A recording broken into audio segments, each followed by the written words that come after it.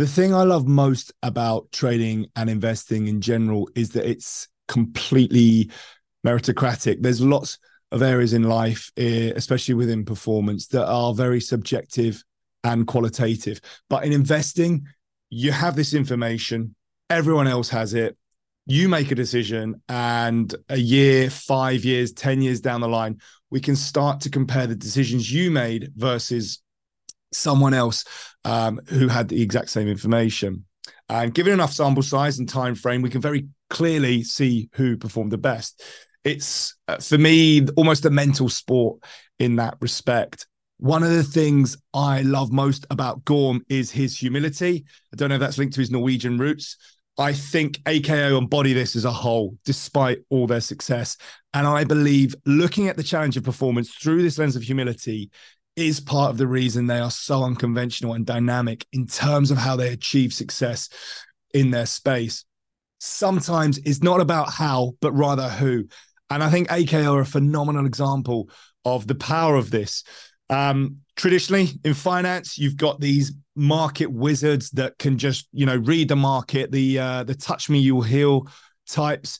And yes, AKO has outlier leaders in terms of Nikolai, of course, and Gorm, amongst others in that team. But fundamentally, they're a talented group of individuals that have high baseline abilities, coupled with the humility to not just listen and leverage, but to actually bring other experts into their team.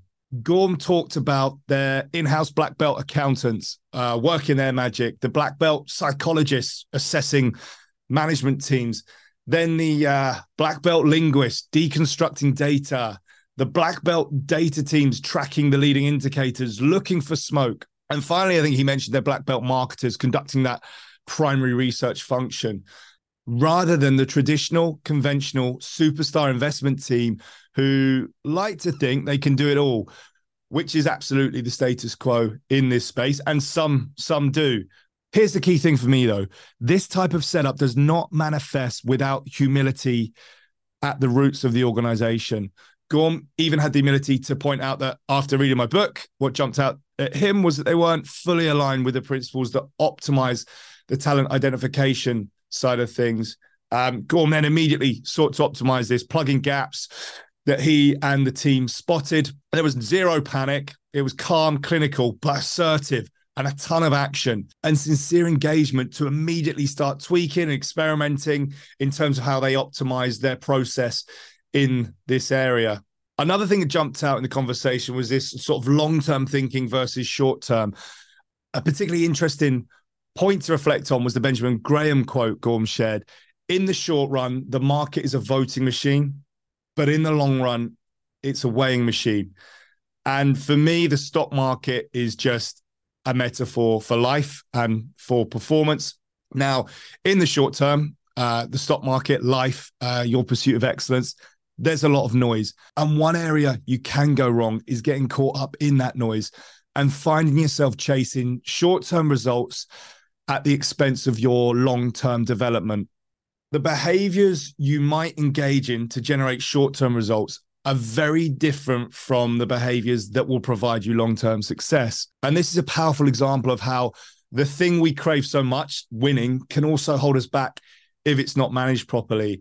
After all, you can win today by relying on skills you know won't work at the next level or in the long run. For example, raw power in rugby or a photographic memory in trading are skills that can enable you to produce winning results in the earlier stages of your development. The snag, though, is the effectiveness of these attributes in the long run. They sort of drop off a cliff as the standard of competition increases. At this point, everyone has these skills. So suddenly new skills like passing off both hands are key for the rugby player, or connecting information fast and under pressure are key for the trader. And if your sole priority has been to win today and you've relied on the skills that don't work at this new level, you won't have developed the ability you need to progress and compete. And I think one of the messages here are that there are times where you must sacrifice winning today to prioritize developing the capability you need to win tomorrow. You need to avoid short-term strategies like working harder for longer and ignoring rest and recovery, or going to the organization that pays the most over the one that will develop you most, by perhaps giving you the opportunity to compete. Ultimately, elite performance is a long-term process. Great skills, like great companies, will need time to compound. So you can eventually hit those tipping points and experience those breakthrough moments that propel you to the top. Progress isn't linear for you or great companies. And the question to reflect on is, what's the best decision for your development tomorrow, not your ego today? When it comes to your ambition, talent, and your effort, we want long-term quality investments of these crucial assets. The fact is, excellence is volatile, and there are no straight lines to the top, and there are no exceptions to this rule.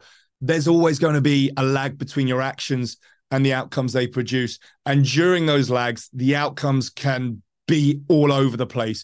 Gorm shares how the outcomes will tell you every day for a year that you're an idiot. He also emphasized how you have to separate the process and the outcome, and you have to have the confidence in your process to be able to ignore that short-term noise. And I think that's a big part of AKO's huge focus on optimizing that process. And if you really feel the need to engage in some kicking and screaming, as Gorm described it, then direct this at the quality of your process, not the outcomes. For me, this conversation was another powerful reminder for how important a robust process that you trust is. It transforms your commitment to achieving a goal or pursuing excellence from that risk or dream chasing exercise to a set of logical steps. The outcomes might not be there yet, but when you have a robust process to get you there, this reduces the volatility, it shuts out some of the noise, and it keeps the focus on controlling what's controllable.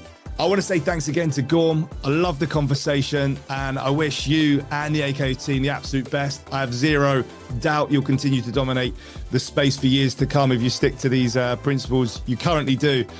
And hopefully we'll get to grab a beer soon. Cheers, Gorm.